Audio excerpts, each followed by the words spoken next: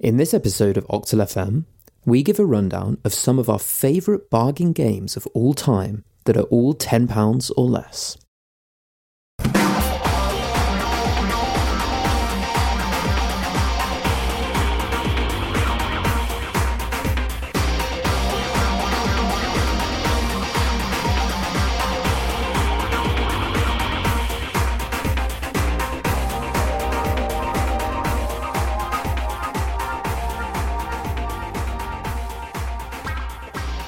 Hello and welcome to another episode of Octal FM. I'm Gelada. And I'm Saffron. And today we are returning to a list-based episode. And we're also going for quite a classic formula. And we're going to list some of our games that we think that you should try that are under £10. And we've got sort of three each. There's quite a variety of games here, but nonetheless, they're all excellent, and I think there's bound to be at least one or two that you've not heard of. And I'll start with one of the games that I wanted to talk about, which was VVV. Is that the actual title, or is it just V? No, it's definitely VVV. It's definitely VVV. Oh, yeah, okay. Absolutely. This has been out for nearly 10 years now. It originally came out back in 2010, and it's made by Terry Kavanagh.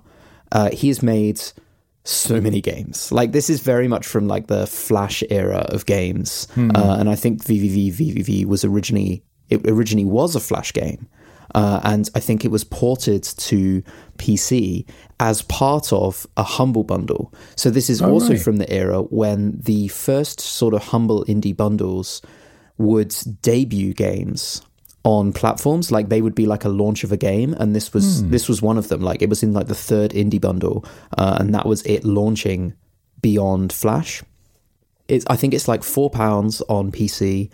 It's often discounted to as low as 50p. I think that's how much I picked it up for, in fairness, yeah. And it's £9 on Switch, which is kind of hilarious. Boggles the mind, doesn't it? It's really short. It's about 2 hours long, and it's kind of like a puzzle platformer that has these sort of, it's kind of like Commodore 64 style graphics, but only if you never played a Commodore 64, because it's like way too advanced for something that old. I'm just going to step in there and call you out on that. You said 2 hours to finish, but then in the notes you said maybe 4 hours to complete it, right? What kind of amazing godlike skill do you have? It took me 2 hours just to do one of them in challenges. I am admittedly borrowing that from How Long to Beat. I must admit, I can't remember how long it took me to play it. There's that one famous challenge within the game, the doing things the hard way challenge. That's and the I other think that 2 took hours. me 2 hours to finish the game. Yeah, that's the other 2 hours, right? Like, you can see most of what the game has to offer fairly quickly, but if you want to like 100% complete it, then it takes a little bit longer for sure. But it's not a long game by any stretch of the imagination. It has a very, very simple kind of movement mechanic, which is just that you can move left and right and you can flip gravity, and you're kind of like this captain on a spaceship, sort of. It's kind of a bit weird. It's like a little bit trippy. Yeah, it's quite trippy. The music is like cool chiptune music. Oh, it's really good chiptune music, yeah. It's really good. And it's very, very fast-paced. Like a really, really fast-paced game. Like, the movement is quick. The puzzles require quick reactions. And there's a lot of like unique ideas crammed into it. And it's available on loads of platforms. You can play it on iOS and Android. You can play it on PS4. You can play it on Switch, as we said, 3DS as well. Like, even though it's been around for a long time, it's been re-released on lots of platforms. So it's very easy to get hold of, so long as you're not someone that gets too frustrated by like tricky platformers. It's got a very quick restart, like checkpoint restart mechanic. Yeah, it's almost immediate. So death and respawning is literally immediate, which is my absolute favorite. like that is what I want from a game that, you know, like Super Meat Boy, for example. Like, I was going to say the exact same comparison to Super Meat Boy, which is interesting because we've complained in the past that Super Meat Boy's respawn time is actually a little slow almost. Which is interesting because it's not slow at all, but it's just slower than you want it to be when you just want to have another go at it straight away. But VVV definitely does just that. Like, when you die, you have like maybe a half a second sort of like death animation, I think, really and then quick. you're put back at the nearest checkpoint, which is usually just at the beginning of the puzzle bit that you've died at. Yeah, absolutely. And yeah, so it's definitely, if you've missed it, then stop missing it and pick it up and give it a go. It's a lot of fun. It's one of those games you can be super proud of that you managed to complete certain challenges on. Yes. It's certainly something that you can go, damn right, I finished that. You know, it makes you feel really kind of confident and good about yourself that you finished it, because it's a puzzler. So you have to kind of work out how to do it. But then you also have to work out how to actually make your hands do it as well. Yeah. It requires some really accurate movement and controls sometimes. Yeah. And it's very rewarding when you get it just right. Definitely. But yeah, that's sort of my first choice on this list. What about you, Seth? Well, I went for, interestingly, because I'm going to jump onto this one, another originally Flash-based game. Oh, yeah. Which has also made sort of the jump to PC and other systems, and that's Shell Shock Live. That's basically tanks. I don't know if you remember playing like tanks back in school, where you just lob artillery shells at each other, and you just choose the angle and the firepower, and that's it. But that's basically what Shell Shock Live is, just a more up-to-date, sort of like flashier version of that. It's available on PC and Xbox One, which is, I think, really cool because I think it has a really good multiplayer environment on the Xbox. It is $4.99 or £5.79 if you're on Xbox One, because apparently they can just charge more. Microsoft tax. There are like free Flash versions of the game as well, so you don't even have to pay for the full version sort of thing straight away. You can kind of play the older, sort of more watered down version just to get a feel for if you like it or not. But the paid for version has like a full sort of multiplayer service embedded in it, so you can kind of just join lobbies and spectate games and do tournaments and stuff without any additional payment. Although whether or not you need live or whatever it is to do that, I don't know. I assume you probably would. I would imagine so. But it kind of makes, I quite like that it, like any online multiplayer and stuff, they're going to have to be looking after. Like there's servers there to look after. So it's quite nice that you have to pay for that one. And it's like that kind of directly reflects their costs, right? Yeah, I suppose so. And it's such a cheap game on the basis of things that you're probably already paying for the network anyway. So you might as well just get something extra out of it, I guess. Yeah. It's developed and published by the same people. Well, same person, in fairness. It's just one man called K-Champ Games. And it's surprising how massively popular the game's kind of blown up, especially on sort of the streaming side of things. Like it's quite a popular streaming game on Twitch and YouTube. Oh, yeah. And for a single developer making a game that's kind of done this well, like it reminds me of sort of some other games on this list, but also things like Stardew Valley as well, which you really appreciate, like the hard work and effort someone's put into making this game just right. But there's not really much to say about it other than exactly what it is, which it's tanks. The main sort of draw of it is the multiplayer, I would say, in that there's lots of different modes for it. So you have sort of your standard kind of deathmatch or team deathmatch modes. But then you also have things like Juggernaut mode, where it's like all versus one sort of thing, where one person's going to be a lot more powerful than like 3 or 4 other people. It has sort of like challenge modes where you have to like hit targets or only aim for specific targets on the map, and your weapons won't do any other damage. And you can tweak the settings to all your desire, so you can change the wind settings, you can change the terrain settings, you can change the power of weapons and how much health you start with, etc. And it also has a really satisfying kind of leveling up system as well, in that as you level up, you can put more points into areas of your tank, so you can become either like more health, or you can have better tracks, so you can move over sort of steeper cliffs and hills. Feels rewarding to play through and level up. It tails off after a while. Like once you start hitting the higher levels, you have to play a lot of the game to level up, like a lot. But I mean, the games usually only last, say, no more than between 5 to 10 minutes, depending on how many people are in it. So, you know, it's fine. It's pretty fun to do that.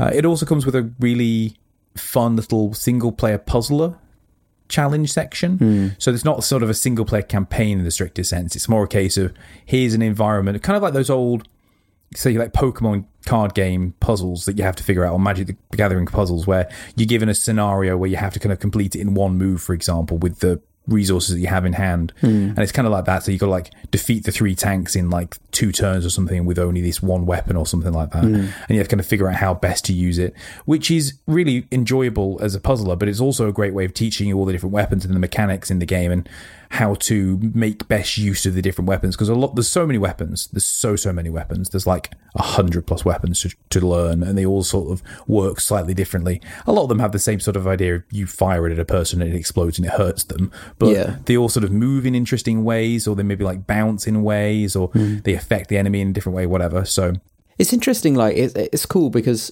it's a lot of mileage out of what is essentially a very simple concept, and also a concept that's been done like a dozen times, if not hundreds of times, you know. And so it's cool that there's sort of, you know, there's quite a lot of different variety there for something that is fairly straightforward and also cheap, right? Exactly. The full price version of the game is like, say, £5, which does give you so much mileage. I think I've got like 30, 40 hours in the game alone. Yeah, that's crazy. So, you know, I think entertainment per value is fantastic there. It's skyrocketed. So I highly recommend it. It's almost just as a chill out game with maybe a couple of friends or something. You know, you can either jump online and play solo with other people online, but going into a lobby with a couple of friends and just relaxing, you don't even have to stress too much, because once you've locked in your turn, you just sort of wait for the timer to run out or till everyone's finished kind of lining up their shots and pressing fire. Yeah. So you just use it as an opportunity to just kind of relax and chat with friends whilst also kind of like game. Worms, right? Like similar sort of. It's got a very similar vibe to Worms. It's a lot more kind of straightforward and streamlined than Worms. I feel Worms has gotten quite bloated in recent years. Oh, definitely. Yeah. But it's got that sort of key idea of relaxing whilst blowing each other up gameplay that Worms does. So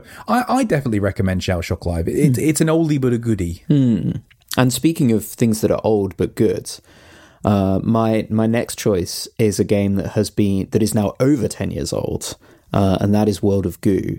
Now, it's interesting. All of my games are single player games, whereas you've got a bit more of you've got a mix with Shell Shock Live there as well. But World of Goo, it came out back in 2008. It's, I think, about £7. I think it's £9 on Switch. And it's another puzzle game. And at the time when it came out in 2008, one of the big focuses was that it was on Wii. So it was a WiiWare title, and it worked very well on the Wii because it used the pointer, and that worked very well for it. It was also on mobile, and it was kind of in those, you know, if you think 2008, that's sort of early days of like iPad and iPhone and stuff like that. And back when all mobile games weren't just gashapon machines. Right. And there was this sort of interesting time in video game journalism where a lot of indie games that were released on mobile and stuff like that could very easily get quite high praise. And so World of Goo is a very, very good game. But actually, I was looking back at some of the coverage, you know, and sort of YouTube videos and you know, reviews and discussions about it. First of all, because it was a mobile and indie and WiiWare title, it didn't get huge reviews, you know, because it was just quite a small game in terms of it wasn't like a AAA. But it's widely regarded as like flawless. Like there's really not a lot about it that people are critical of. It's really funny how those early mobile games just got such a free pass, isn't it? Yeah. But it was really genuinely very good, and you can play it on Switch now as well, and obviously iOS and Android and PC. So they're the ones to pick it up on. I would say maybe try and play it on a tablet rather than a phone, because it's you might not have enough space to move your finger around, and it can be, even though it's a puzzler and there's no time limit, sometimes it can be quite fast-paced because you need to react quickly to stuff happening. And it's basically a physics-based puzzler where you're guiding some cute little blobs of goo that have little eyes to an exit. And you do that by maybe like building structures. And there are different types of goo. So there's like a normal one that you can just like position, and it kind of attaches to other bits of goo, and then you can use that to like build bridges or whatever, you know, that kind of stuff. Then there's also like ones that you can reuse that like stick to things, and then there's balloons that you can use, and you have like a certain maximum number of goo that you need to get to the finish. Like if you just build crazy structures, you won't get enough to the end. You need to like minimize your use of goo to get as much unused goo to the end as possible. Do you know what's an interesting combination of, right? It's like those bridge simulator games. Oh, yeah, 100%. Yeah. But also cross with Lemmings. Yeah, no, exactly that. That is, I should have just started with that. Like, it's a bridge building game crossed with Lemmings, 100%. And there's loads of variety. It's probably, How Long to Beat reckons it's like 6 hours. That's probably about right. I would say it's 6+. I don't think it's probably less than 6 hours. There's a lot of content in terms of there's a lot of puzzles, a lot of variety, and some real challenge in there as well. And you can also, there is like a high score element in that you can go back and like try and complete a challenge with using less goo. And there's also a little bit of a like story narrative. It doesn't really take itself too seriously because it is literally like blobs of goo with eyes on, but it's sort of telling a bit of a story about consumerism and like the fashion industry and the beauty industry and like makeup and stuff like that.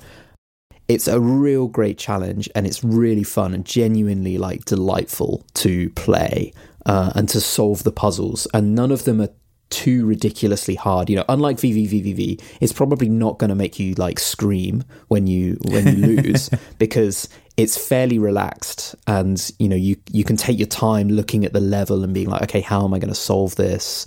You know, a little bit Lemming style in that regard, in that it's not crazy frustrating. But yeah, and I really like that you can. It's, you know, even though it's that old, you can still pick it up on Switch. It was made by, I think was it 2D Boy was the name of the company? I can't remember now. They've made some other games as well that are sort of in the same style, and it's got some interesting history as well about, you know, when they made it, and it was sort of started off as a prototype, and they had, you know, it was like two people. I think one of them used to work at EA, and he like quit his job and made World of Goo, which I guess maybe is sort of where some of that narrative on consumerism comes from. Ooh. Now we're getting deep. Yeah, but it's just really good, you know, and it won so many awards, and it was so widely heralded as like a real standout, you know, fantastic game. And I think that it's timeless. You know, the graphics are just very straightforward and simple, and you can play it now and get exactly the same level of enjoyment as playing it in 2008. So if you've missed it, you know, don't miss it and definitely play it, and it's well worth the money. It's one that the developers will continually put on any console they can get it on to make another £10 or whatever. Right, absolutely, and it's and why not? Because it is timeless, and it's good, you know, and that level design is worth it for sure. I'm going from one game which was quite well received and well known to maybe one for me which I really enjoy, but I don't feel was particularly high on people's radar, and that's a game called Cook Serve Delicious. Specifically, I'm talking about its sequel because it's sort of just more of everything, but both games can realistically fall in this category. It is available on PC and PS4, and it's coming to Xbox One and Switch later on in 2019, which is showing that I'm not just PC focused on my games. I've tried to avoid where possible. The second game is $9.99, although I did cheat. It is $12.99 on PS4, so I sort of get away with the fact that it's within price range. Just on kind of PC, just sort of. And it's developed and published by a company called Vertigo Gaming, who don't seem to have done too much of other note, really. Like, I couldn't find out much other games that they've done that I've ever heard of. Now, in fairness, no one's really heard of Cook Serve Delicious, and I'm about to say why you should try that game, so maybe I shouldn't just poo-poo their other games they've made. But no, I've not heard of them before this otherwise. But essentially, it is a restaurant management game, but not how you might expect it. So not Overcooked. It's not Overcooked, no, although it has the same stress levels of Overcooked, in fairness, but not from the hectic nature of trying to run around and do something, but more in the Tetris sense of trying to get it just perfect. So the main gist of the game is you start your restaurant day, and you've chosen your menu for the day, and you can choose different things to go on the menu that maybe complement each other. So, for example, you might want to have like different sushi dishes on the same menu together, but you probably wouldn't want, say, sushi dishes along with burger dishes on the same menu because they don't gel very well. So you're not going to maximize sort of the amount of customers coming in, and the amount of customers coming in determines how much money you make during the day. And then every time a customer comes in, you'll get an order to create some food. And it's pretty straightforward, really. You just follow the instructions on screen. So if you're making sushi, for example, like get these particular types of fish, chop them up, put them on the plate, and serve them with whatever sort of condiments the customer wants. And that will vary from customer to customer. Like everyone will be slightly different, so you have to sort of pay attention. But if you try and just follow the instructions, you're going to get left behind very quickly because there is a time limit on all these orders. Like you're at a restaurant, people want their food quickly. And different food promotes different waiting times as well. So if you want to go for the high-end customer who's maybe willing to wait a little bit longer for sort of more extravagant food, but that food's going to be more complicated to make and you're more easy to make mistakes while making it, you know, it's a trade-off. And it almost as a result becomes a bit of a rhythm game. So remember when I first started playing the initial one, Cook Serve Delicious 1, you end up not even looking at the screen prompts after a while. You just notice sort of what customers ordered, and you can even know exactly sort of the variation of what they've ordered. Say, for example, like they order a particular type of soup. You don't even have to look at the ingredients. You just press the keys on the keyboard like you're playing a piano almost, because you know exactly what ingredients need to go into that soup and how it's supposed to be prepared, for example. Right. So it's very much a lose yourself in the rhythm of the game sort of game. A bit like maybe a bit like VVV, I guess, in that it becomes muscle memory. But also it's about stress management too. So you've got to sort of manage what to do and what not to do, what to do quicker, because certain things are going to expire faster and you're going to kind of cost you a perfect run, for example. Right. So it all comes down to sort of just like getting into the groove and the zone. I was going to say, of it. It's one of those games, it sounds like it's one of those games where you have to slip into this like mindset. It's like, if you think about it too much, you can't do it, and you have to like remain zen and look at everything as a whole and sort of trust your subconscious to like automatically do stuff. And then if you get into that, it's very like rewarding. It's very much like that though, in the when you do sort of slip into that sort of zen state, as it were, you just notice all the orders at once. You know what's going to come up first. And to make matters even worse, when you cook something, for example, you have to leave it cooking sometimes. Like certain dishes require time in the oven, for example.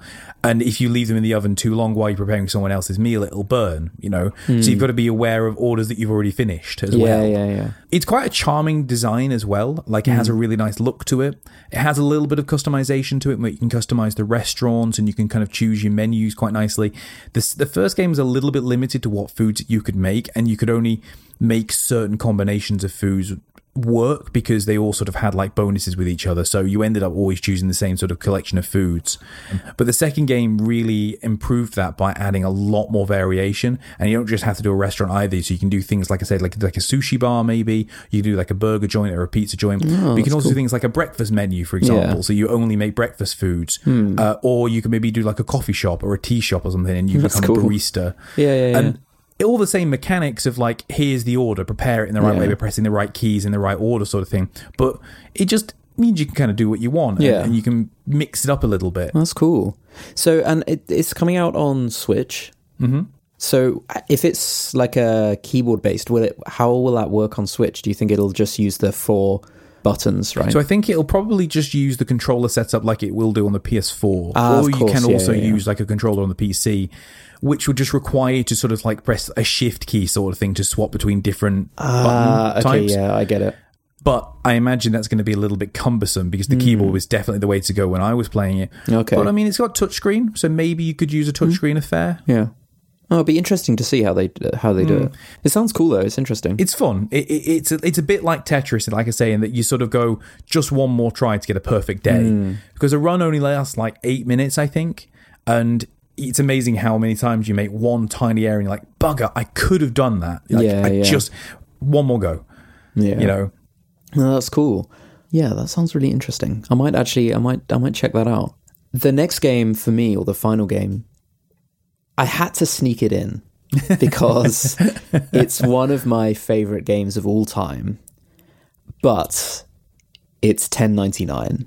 So it's not under £10. Okay, but if you don't want to pay that extra 99p, listener, I will send you 99p so that it's under £10, or like it's £10 or under for you, because Braid is such a fantastic game. It's from 2008, same time as World of Goo. It was actually considered expensive. A lot of reviews at the time said that it was too short for the price. It sort of drew some comparisons to Portal, I guess, in a way. It's only like about 5 hours, maybe less, depending on how well you get on with the puzzles. It's a puzzle platformer. So there's definitely a running theme in all of my games here, which is that they're all puzzle based. Yeah, I mean, it was considered expensive in 2008, but I don't think anyone would consider it expensive now, because I think not for what it is. We, now in 2019, we have a completely different view on the value of indie games. Yes, absolutely. I was going to say the same thing. If 2008 was sort of the beginning years almost of the indie scene becoming accessible to the average audience, right? Because this is sort of when Xbox started doing Xbox Arcade, isn't it? Right, and actually, Braid was made by one guy, Jonathan Blow, who still makes games now. He also made The Witness as well. he signed a deal with Microsoft to launch it on the 360 first. It was originally going to be a PC game. Mm-hmm. It was launched on Xbox Live Arcade, and I think it was a little bit more expensive on Xbox Live Arcade as well at the time. I'm not 100% sure. I know it was more expensive than he wanted it to be. I think he wanted it to be $10. But yeah, exactly. It was like very early days of like people like Microsoft signing indie developers to make games for Xbox Live Arcade, right? So, nowadays this would seem like a very reasonable price for the game that it is. It's a little bit challenging to play now. Like it's not been released on any new consoles, so it's only Xbox 360, PS3, and then all of the Windows, Mac, and Linux. So you can play it on any of those. I think I actually maybe played it on Mac, thinking about it. Wow. Because I remember, I think I got it in an indie bundle, and I think it came with both Windows and Mac copies, and I think I played it on Mac.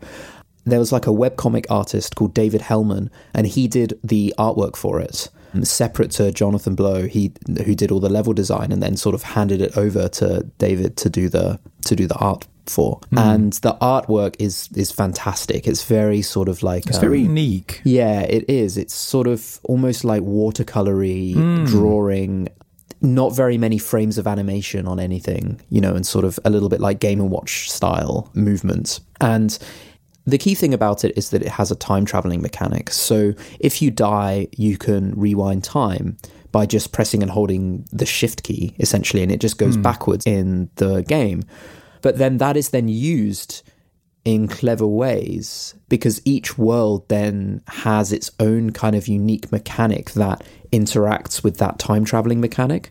So, for example, in one world, there will be elements of the level will be glowing green, and those won't be affected by you rewinding time. Like they will still go forwards. So like maybe a door that is like slowly closing, or a particular enemy won't like go backwards, because you can also jump on like these little monsters to kill them. Like maybe an enemy won't go backwards when you rewind time. There's also things like some things that will like break, but then won't break if you rewind time. There's levels where like when you rewind time, the camera moves backwards, and then when you're going forwards in time, it's moving forwards. There's one where you have like a shadow of you that replays everything that you did as you rewind time. Like, so then there's two of you. There's loads of different like mechanics, and there's also some secrets in it as well. So that I think there's 6 worlds, and each one has a secret star, which is really difficult to collect. But there's not really any replayability, and that's probably the worst thing about Braid, is that it's kind of a one-shot. You don't really have any desire to play it again. There's only really one way of completing each puzzle, and it's kind of like a hunt to find the way to complete the puzzle in each level. Yeah, once you know the answer, that's kind of it. A bit like Portal, for example, and once you know how to beat it, you sort of don't need to play it again. Exactly, and there was no sequel. He did release like a level editor, so I think that there are like community-made levels, but it also has this kind of weird, highbrow, ambiguous sort of plot and sort of fable, if you like, which is mostly nothing really happens until the very end. Retrospectively, it received a little bit of criticism for like trying to be a bit too weird and a bit too kind of like fancy and philosophical. But nonetheless, at the very end of the game, and I'm not going to spoil it for anyone that hasn't played it, but at the very end of the game, there's a really cool kind of storytelling moment that makes you just really go, wow, okay, that's really interesting. And then the game ends, and you're like, Jesus, like that was like a really, really weird kind of moment at the end of the game that was up until that point just kind of a puzzle platformer. And then listening that gets to you thinking. Talk about this is really interesting, because it's incredible how similar, if you remove the details of the game, it is to Celeste. Oh, yeah, absolutely. There's 100%. so many similarities between sort of the gameplay mechanics, but also, sort of, say, the more ambiguous storytelling elements of the game too. And it's interesting that you've chosen so many games that have very similar beats to them. It must really resonate with you. It does. Like, I'm super cool. I'm definitely a sucker for like a game that has a subplot, or like some kind of narrative that you don't really know and is never 100% revealed to you. And people have their theories. Like one theory about Braid is that it's actually sort of like a telling of the discovery of the atomic bomb.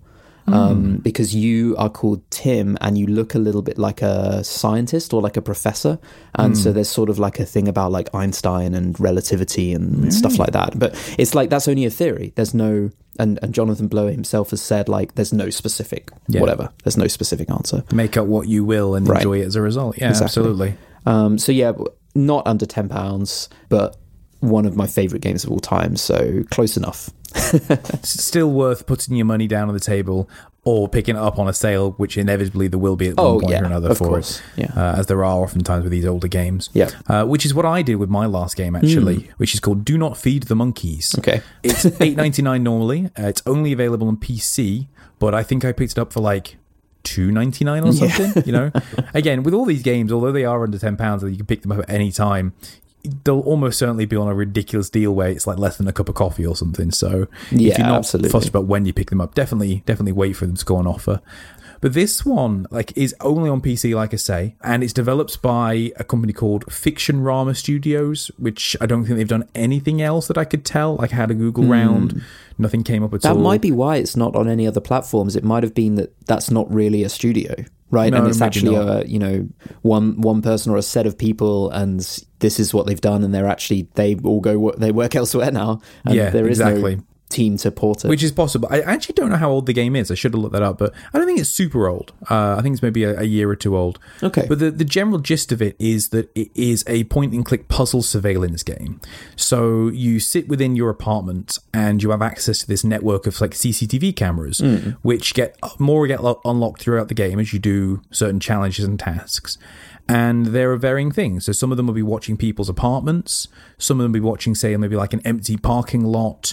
Some of them will be watching like a busy museum, that kind of thing. And the general gist of the game is that you have to discover information by watching these cameras, but not being able to really interact with them. You aren't supposed to feed the monkeys, which is the point of the game. You must interact with the people within the cameras. Yeah. But sometimes you need to sort of pay attention to what people are saying and make certain deductions. So, for example, the very first one that you'll come across where you are watching a person who is watching a person. So got CCTV footage of someone in an attic who's spying on someone across the road. And you have to sort of make deductions about who the person is, who they're spying on, why they're spying on them. And when they say things in the game, it's not voice acted. It's all just text. But when they say something which is, say, notable, the text will be like in a different color, be like in yellow. And you can click on that and add that sort of the dossier of the persons that you're looking at. And then you can mix and match combinations of those words in the search engine with the game to sort of search for things on the internet. So they might say like a combination of things, and then when you search that up, you end up finding out that that's a combination that matches this person that they're looking at, and you can discover who they're watching, for example. And then the game kind of becomes a bit of a puzzler in that sense, but also a bit of a management game, like a resource management game, in that you only have so much money and you need money to pay the rent. And the landlady comes around surprisingly often, comes around every 3 days for rent. I don't feel that's how it works. That's a terrible contract situation, yeah. But you also have to buy things like food and drink and stuff like that, and you also have to sleep as well. But obviously doing those things wastes time that you could be watching the cameras, and certain things only happen at certain times of the day on certain days of the week. So you've got to manage your time as well as your energy and your food and your money. But you also need to make sure that you've got enough money to buy the next set of cameras, because if you don't make enough money to buy the next cameras, you kind of lose the game, as it were, within a certain time period. Right. So the game's sort of like always encouraging you to feed the monkeys to get more money, because by doing that, you can sort of extort money out of people, or you can save people and get rewards for, say, crime rewards or whatever. It's an interesting mix between risk management and resource management, whilst also being a little bit tongue-in-cheek. It's a little bit silly, it's a little bit campy. It has like a really pleasant sort of fun cartoony art style to it, kind of like a pixelated sprite art style, right? And sometimes the cameras can be just kind of silly, uneventful cameras of just like an airport where nothing happens, right. Whereas other times it might be like a really kind of creepy basement where things change each night. It's really clever. Like, I really enjoyed the game as an experience more than a game, if that makes sense. Yeah. Like, a lot of the other games on this list that we talked about are like actual puzzle games or like games that you play, if that makes sense. Whereas this is almost more of an experience where you puzzle things out just with clicking on the mouse, sort of thing. Right, okay. But it's really fun. It reminds me of games a bit like Beholder or Orwell, if you've played either of those two games, where again you have to sort of like watch people and deduce certain details from things people have said or other sort of sources of information. So it almost feels like you're a bit of a detective, you know? Interesting.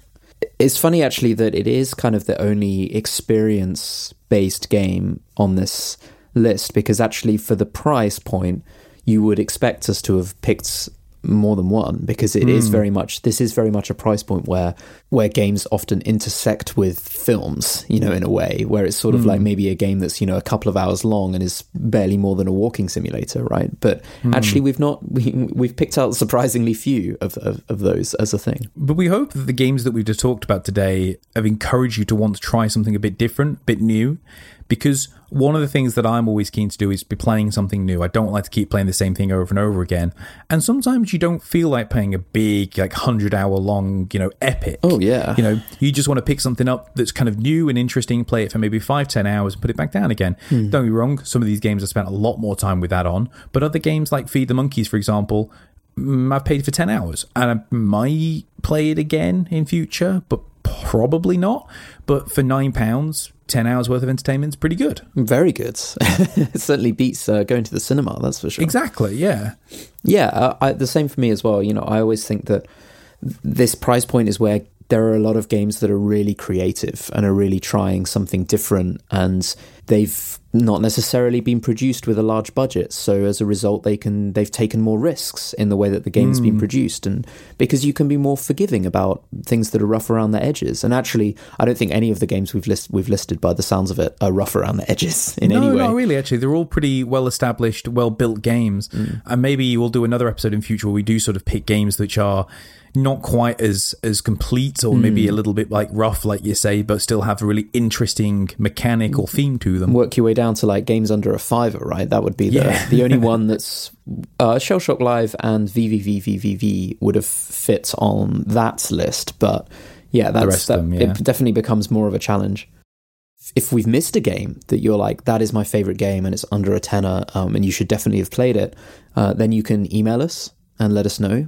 It's show@octal.fm to send us an email. We're also on Twitter @octalfm, and we're on Facebook, facebook.com/octalfm. Come find us on any of those and tell us about your game that you really like that's under £10. And then if it's something that we decide to try out, then maybe we'll do another episode of fan-related game suggestions. That'd be fun. Yeah, it would be fun. But yeah, in the meantime, I've been Gelada. And I've been Saffron. And catch us again for another episode of Octal FM very soon.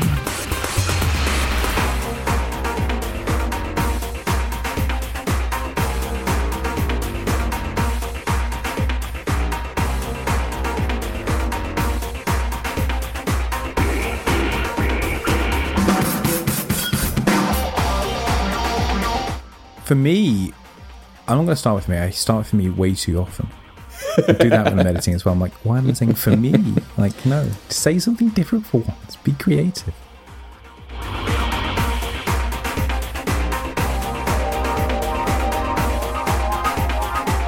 So if you want to go for sort of the high-end budget, that doesn't make sense, high-end budget.